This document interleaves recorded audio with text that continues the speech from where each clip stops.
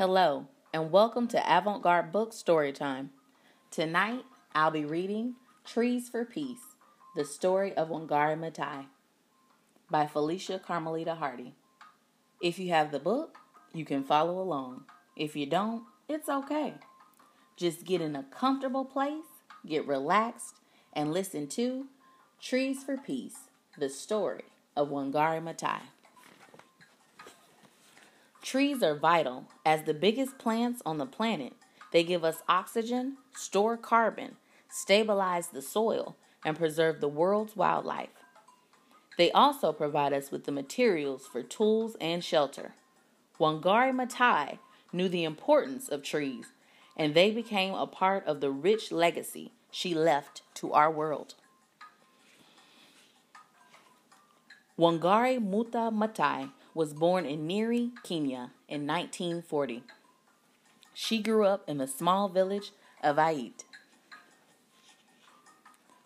In 1964, Wangari Maathai earned a degree in biological sciences from Mount St. Scholastica College in Atchison, Kansas. She also earned a Master of Science degree from the University of Pittsburgh in 1966. And obtained a PhD in 1971 from the University of Nairobi, an institution where she also taught veterinary anatomy. Wangari Maathai achieved unprecedented success in academia. She was the first woman in East and Central Africa to earn a doctorate degree, to become an associate professor, and to become chair of the Department of Veterinary Anatomy. While serving on the National Council of Women of Kenya, Wangari Maathai became concerned that rural Kenyans did not have enough firewood, a secure food supply, and aid in decreasing soil erosion.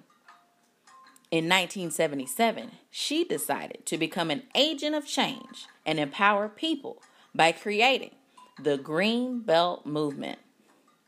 This organization is responsible for planting more than 30 million trees in Kenya. It has given over 30,000 women new job skills and opportunities. The Green Belt Movement has also been responsible for solving the problem of deforestation.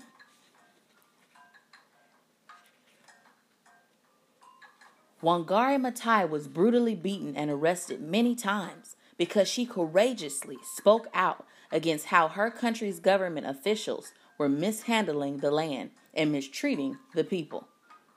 A place in Nairobi where Maathai protested, called Uhuru Park, became known as Freedom Corner. Maathai was awarded the Nobel Peace Prize in 2004. She became the first African woman as well as the first environmentalist to win this distinguished award.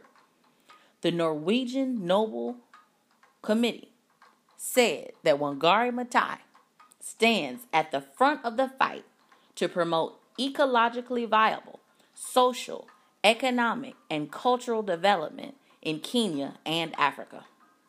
She has taken a holistic approach to sustainable development that embraces democracy, human rights, and women's rights. She thinks globally and acts locally. Wangari Maathai was a member of many organizations that involved advocating for equal rights for women and environmental reform. She was given many awards and received 15 honorary degrees during her lifetime.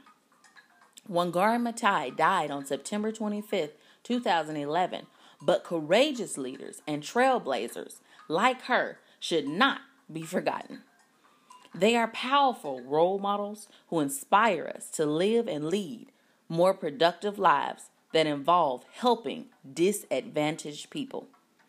Thank you, Wangari Maathai, for your contribution to Earth. The end. That was Trees for Peace, The Story of Wangari Maathai by Felicia Carmelita Hardy. Good night and sweet dreams.